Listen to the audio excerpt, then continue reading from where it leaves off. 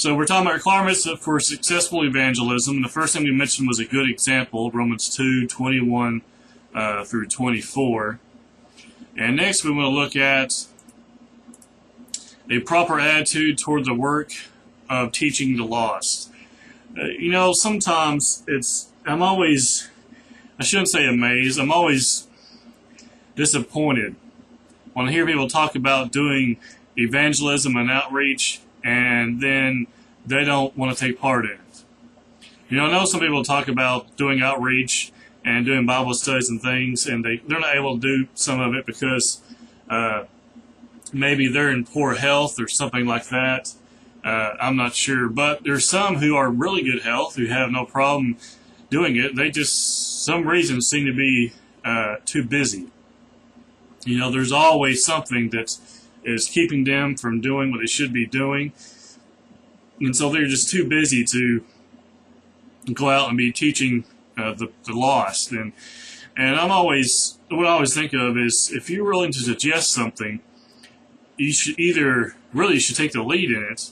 I mean, if you don't take the lead in it, you should very least be very involved in it. Because if you're not willing to take the lead in something, or to be involved in something at the very least, then to be honest, then you shouldn't be suggesting others do it if you're not willing to do it yourself.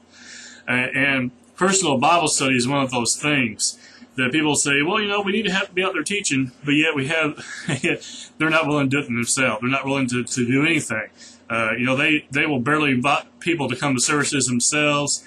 There's maybe the same people who won't take any flyers with them for gospel meetings or whatever the case may be. But yet, we can be out there teaching, but they're not going to be a part of it. And, again, if you're going to be suggesting it, then you need to be a part of it. And I think personally you should be leading it. If you're suggesting it, then you should be willing to lead it. Second, a proper attitude toward the work of teaching the lost. It is not a burden. Brother Campbell says, it's not something to try and avoid at all costs. What is evangelism? And I like the way he talks about this. He says, what is evangelism? It is simply telling others the wonderful news that God makes salvation available to mankind through Jesus the Christ. He says, what is bad about that? He's exactly right. We may not always have the right answer for everything, or say the right answer. We may not always have the answer at the top of our heads. We can find the right answer using the Bible. But there's always people today who will do anything to get out of doing personal work, to get out of doing Bible studies. And, we were over in Fiji here at the end of June, first part of July, and it was so easy to have Bible studies. And I thought, man, I wish it was like this back in the States. But, back here in the States, and in most areas, we have to kind of beg and plead people to study with the Bible with us. And I know a lot of people who say, will you study the Bible with me for an hour? And for some people, they'll say, okay, that's enough. We can do that. And some say, well, no, that's a big commitment. But, in Fiji, where we were at, when we had a Bible study, it wouldn't be uncommon for it to last hours, 3-4 hours, for a Bible study to take place. And because while they were there, they wanted to get all they could out of it. If you asked them if they have a question, well, they had questions. Well, here in the States, sometimes people aren't willing to do that most of the time. And Sean says here, a sitcom without commercials is 20 minutes long. He says, we owe our Lord at least 20 minutes a day to spend and study. We're talking about personal Bible study or doing personal Bible studies. You think about how much time we spend doing other things, and then we say we don't have enough time to do to try to set up a Bible study. I think many times we should try to talk to at least one person a week about the church or about Christ. It could be inviting them to something, and then asking them if they have any, do you want to study the Bible together or something? And for a lot of people today, that's just too much. To ask them, first of all, to talk to their neighbor about anything religious, and to ask them if they want to study the Bible with them, you're pushing it. You require an awful lot of us, dear preacher. We know the Bible tells us that we are to be those who are trying to reach the lost. It doesn't always turn out in conversion, doesn't always result even in a Bible study. But as Christians, we're successful in doing our jobs for Christ when we try to do it, when we try to have Bible studies. Look at our next one here.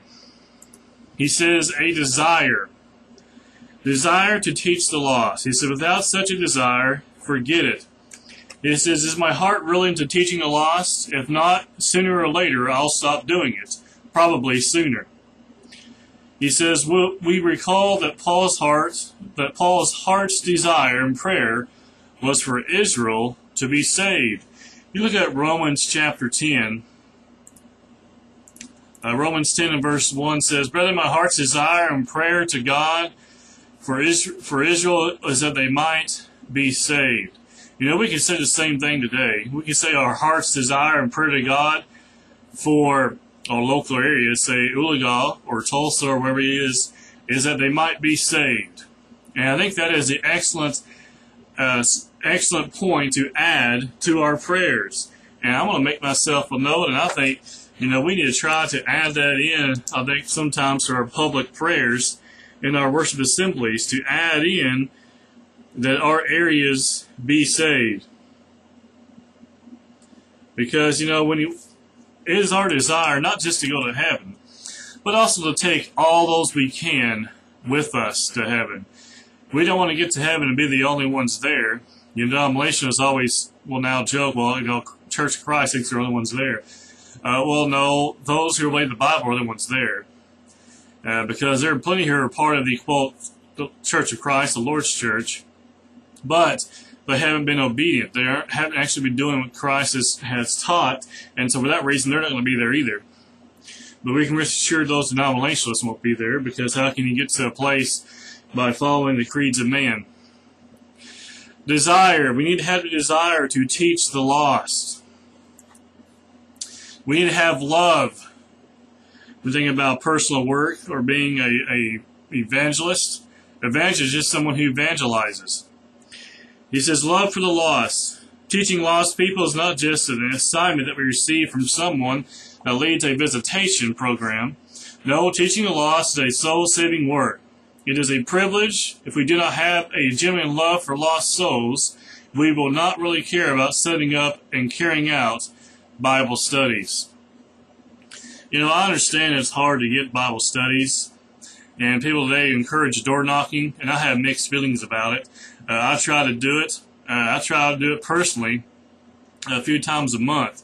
But, you know, to be perfectly honest, door knocking has a very low success rate. You know, different areas have higher success rates, but most of the time, I've heard too many people say, you know, we need to think of a better way to do it, because you're really just wasting your time. Because the majority of the time, at least in many different areas, is that people today are not even willing to talk about religious things when you come to their door. Here, make sure I got the right person here. Sean says that people cringe because of the Jehovah's Witness. You know, the Jehovah's Witness are very zealous, and I admire them for that. But, you know, you think about how many failures they have. They probably door knock. I think you see, say they door knock more than we do. And so they have more success than we do. But, you know, think about how many hours they have to put in to door knock and to be successful and even getting someone to study with them. Well, being a part of the church, we have the same problem.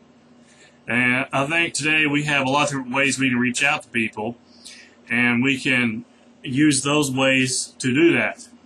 And that doesn't mean that we should not door knock, because we do it here before our usually before our gospel meetings, but always before our vacation Bible schools and things.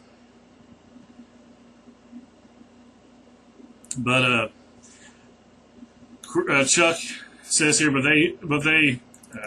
he says they still keep doing it. Sean says, because they are made to or be shunned from their church, my aunt has been one for 40 years. You know, there's nothing wrong with door knocking. Let me be clear, there's nothing wrong with it. I just think sometimes we might consider a different way of reaching out to the lost. Ways that might be more successful. You know, people today, you go to a restaurant, you go out, what do you see people doing? Well, they're on their phones, they're on their smartphones or tablets, wherever they are. And that's one of the biggest things, one of the things we need to make sure we're doing is that we create a website and keep those things going so we can reach out to people that way. Because in many ways, I think we need to go to where they are. We need to be where they're at. We can go to their homes, we can pass out flyers and different things like that. But internet presence today is huge. I think sometimes, and I don't think everyone feels this way, but sometimes I think some of the older generation don't see any use in it because, to be honest, a lot of the older generation, and I don't say this about everybody, but some of the older generation, a good majority of them, I think, have nothing to do with the technology side of the world. But you have to think about this. We need to go to where they are. And so just because we're not involved in it doesn't mean we shouldn't use that to reach out. For instance, the Online Academy of Biblical Studies, why is it here? Because it's going to where people are, the internet. Chuck says here, social media is the new door knocking. In many ways it is, because that's where people are. Facebook, you can be in front of people in a moment and do it easily. And you know what they're going to do? They're going to stop, they're going to look, they're going to read it because they're on there all the time. And I thought about this today. I was looking at our church's Facebook page, and Chuck says it's a new door. Social media is a new door knocking, and Sean says, or they'll block you, talking about Facebook. That's just like today, someone not answering the door, shutting the door in the face. But we can keep on reaching out. But I was thinking about this today. We're looking at the church's Facebook page. There are a lot of people who are liking or following the church's Facebook page who have no idea who they are. And, some are members of the church, some may not be.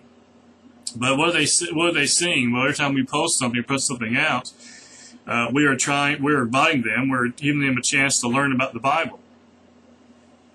We announce and advertise really as much as we can on there for the sole purpose, really, because that's where a lot of people are.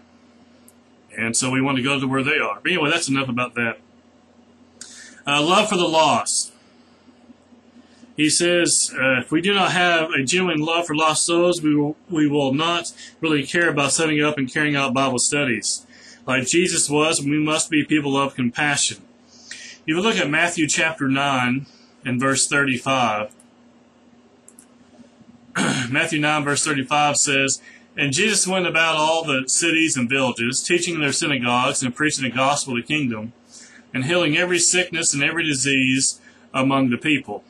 Now, since y'all can hear me, I'm going to take these headphones off because unless I'm testing a microphone or something, to be honest, I don't really need headphones here because you're chatting with me, you're not talking to me, and those things can get annoying after a while.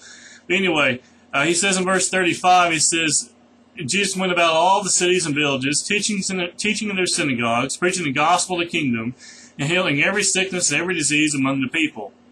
Well, what is he doing? He went everywhere. He went to all different places, teaching and preaching, trying to find people who will obey the gospel. He went to where they are. Mark chapter 6, I'm looking at verse 34.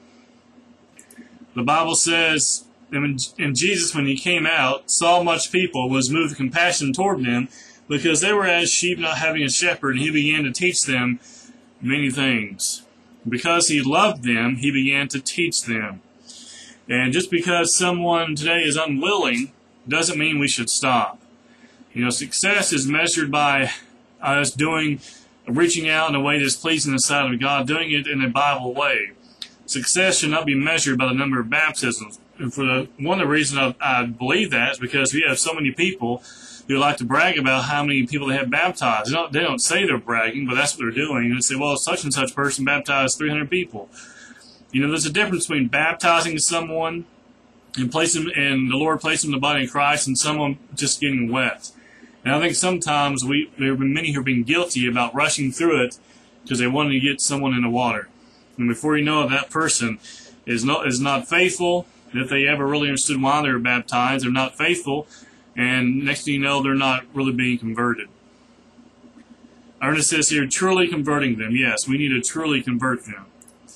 Repulse. Now, this is a point I took from Brother Bale's book on evangelism, Every Member, Every Day. Now, he uses the term cottage meeting in his book. Today, in 2015, we wouldn't use the term cottage meeting. He's really referring to, the in-home Bible studies what he's talking about. And Sean says, and what after baptism? If they aren't studied with, encouraged, etc., they will fall. Yes. Sometimes that's mistaken. People don't do that. I've seen too many times where people are baptized, and next thing you know, they come for 2 weeks, and then you don't see them ever again. And I think it's also one of the things we have to think about. He says one thing to baptize hundreds; it's another to make a strong Christian soldier. I think one of the points we miss sometimes, and then we'll get back to our studies. I'm getting off topic here a little bit. Is that we need to make sure we teach people the price of being a Christian before we baptize them. And when they're willing to be baptized, let them know that there's a high cost of being a Christian, and so that they're not surprised or shocked when things aren't as easy as they thought they would be. Repulsed. Now this is from James Bale's book. He says, this means, among other things, that we must not be repulsed through shock or disgust, so we write them off without an effort. He's talking about those who we're trying to teach. He says, their habits and their language may not appeal to us, and may be far from what they should be, but after all, we are trying to catch sinners. And I think that's an excellent point, that we can all be guilty of sometimes. We're put off by people because they're smoking, they're cursing. You know what? That's why we need to talk to them. And they may curse us and tell us to get out of there, but it doesn't mean we shouldn't try to reach them. So the idea here is don't be repulsed by their sinful lifestyle, because you have to remember who you're talking to. You're talking to sinners, talking to those who are outside the body of Christ. He says, if they were already fine Christians, we would not be trying to lead them to Christ, although we would encourage them in the Christian life. Sometimes some well-meaning people can do harm because they do not realize this. He says, Morgan Derham wrote, I hope I shall not be misunderstood if I say in closing that one of the greatest problems in this type of work has been the attitude of some who consider themselves keen Christians. They make things difficult because they just make no allowances at all for the worldly background which is all the outsiders have known. They are shocked by cigarettes and wilted by wine, even though the person indulging in these things makes no pretense of being a believer, and regards them as the most natural things in the world with which to entertain a friend.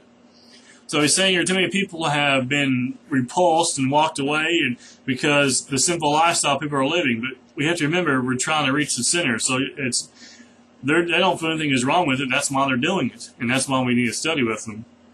He says, James Bale goes on to say, with reference to the sinners we are trying to reach, we need to ask, am I concerned just with myself, my feelings, and my convenience? Or am I concerned with this particular person, and will I do what I can to help him? And so we have to do all we can to help them. We cannot allow their sinful actions to keep us from trying to teach them the gospel.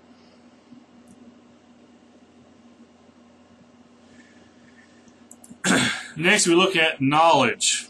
Going back to the book by Brother Campbell, he says, knowledge of the Scriptures. He says, first we need to have a proper perspective about salvation and condemnation. We must realize and admit that the Bible teaches that people need Jesus in order to be saved. God has only one way to save sinners, and that is through His Son and His gospel. He has only one way to save sinners. Look at Romans chapter 3, verses 23 and 24. Here the Bible says, for all have sinned and come short of the glory of God, being justified freely by His grace, the redemption that is in Christ Jesus. For all have sinned and come short of the glory of God. So we need to make sure that we have enough knowledge to talk to people about sin and talk to people about salvation. And you can go on and look at Luke chapter 15, where we find the parables of Christ concerning the lost sheep, the lost coin, the lost son, and they all point to the value of one soul. And we must think in those terms. The second aspect of knowledge is to know the Bible well enough to be able to teach it to others. He says before a person can effectively teach any subject, he or she must first have adequate knowledge of that subject. So before we can teach someone the gospel, we have to know what the gospel is. We have to know what the plan of salvation is. You know, if you took a survey in your local congregation and asked people to write down the steps of salvation, I'm sure some of them could do it. Think about this. Since Jesus wants us to teach the gospel, Mark 16:15, we must become knowledgeable of that message in order to be effective teachers in it. So if we're supposed to teach the gospel, we have to know what the gospel is. We have to know it well enough to teach it, defend it, and answer any questions they may have. The next one, excuse me. The next one we'll look at here is courage. Many have a desire, and they really care about others and have decent Bible knowledge, yet do not feel comfortable trying to teach others in the private setting. You think about that. Why is that? Why would someone who has Bible knowledge, who has a deep concern for lost souls, but yet is not willing to teach someone in a private setting? You know, fear can do a lot of things, but something we have to think about is that the more you do something, the less nervous, the less afraid you're going to be. You know, I used to hate public speaking, getting in front of people, trying to deliver a message or deliver a speech. When I was in high school, I couldn't stand that.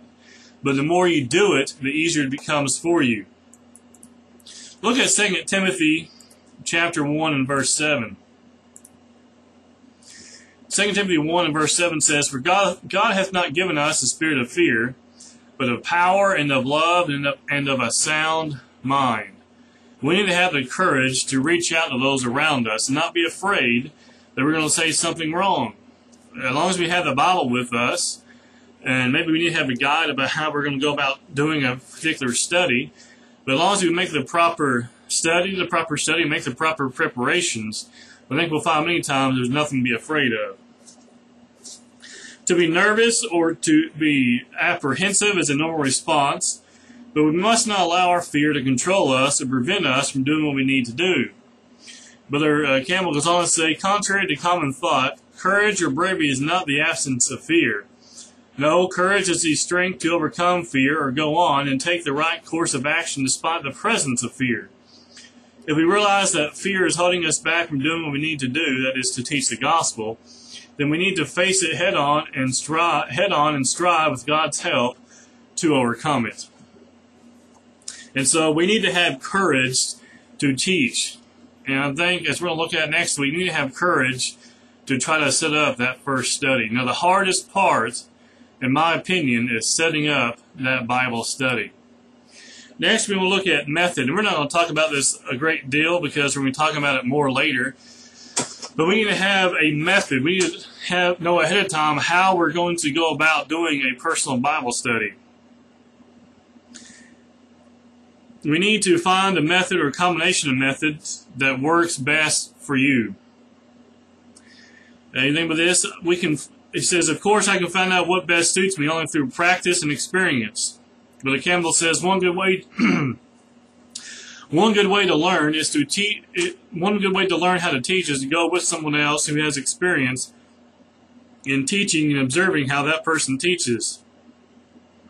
Consider how he does it and learn from what you think he does well in his teaching approach.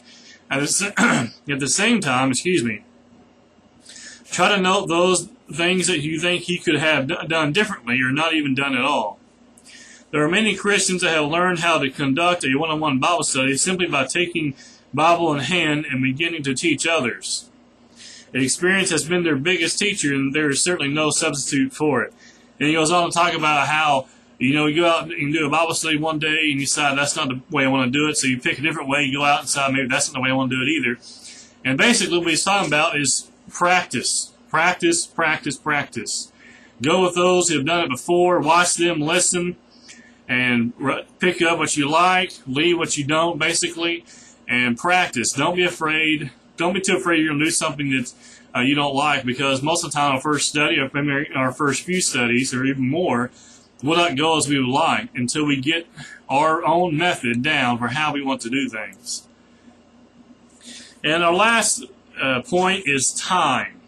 It takes time to be involved in personal evangelism. Many members of the church, their lives are extremely busy. If teaching the lost is really important to us, though, we will find a way to make time for it. One thing is certain, we will never regret arranging our schedules in order to seek and to teach the lost. We need to make time. You know, understand we all have things we have to do. We have to work. We have to take care of our children. We have to do other tasks throughout the day and throughout the week. But we should still find some time to try to do our own personal outreach, our own personal evangelistic efforts. Because if we don't, how are we going to reach those around us? We'll let someone else do it? You know, sometimes there is no one else. And we should be those who not only want to reach out to the lost in our area, but we want to be those who are learning to do it in a good way, learning to, perfecting our method, then also helping others who want to be those who are going out doing personal evangelism. You know, if you start doing it, and another person starts doing it, it can snowball. More people can start doing it. And if you can get one person in your congregation, or every person in your congregation, to talk to one person every week, even if it's just inviting them to worship service or something, but going beyond that, not just inviting someone every week, but trying to set up a study with someone. If you get every person to do that and talk to at least one person, and you have a congregation of 30, then you just reach out to 30 people on a personal level. That's hard to do. But we have to make the time. We have to have the desire. We have to have the love. We have to have the knowledge, the courage, have a method pounded out, and then we need to carve out the time and actually do it. Well, thank you for being in class with me this evening. I do apologize for a technical error earlier. I'm not sure what happened there. With technical stuff, computer stuff, you just never know what's going to happen. But I do thank you for being in class with me this evening. Next week, our class will be making the approach and setting up the Bible study. And these studies previous to this have been good, but I really enjoy talking about making the approach and setting the Bible study, the actual, more the practical side of things. And as I do personal work and do personal evangelism, the more I learn, the more eager I'll try to do it. The only problem here at the States is just trying to get someone who actually study with you. And so we need to think about, I think our primary focus after we have studied to prepare ourselves for this study, we need to think about what's a good way to make the approach and to set up the Bible study. What's a good way that we can get someone to carve out some time for us and to have a Bible study with us.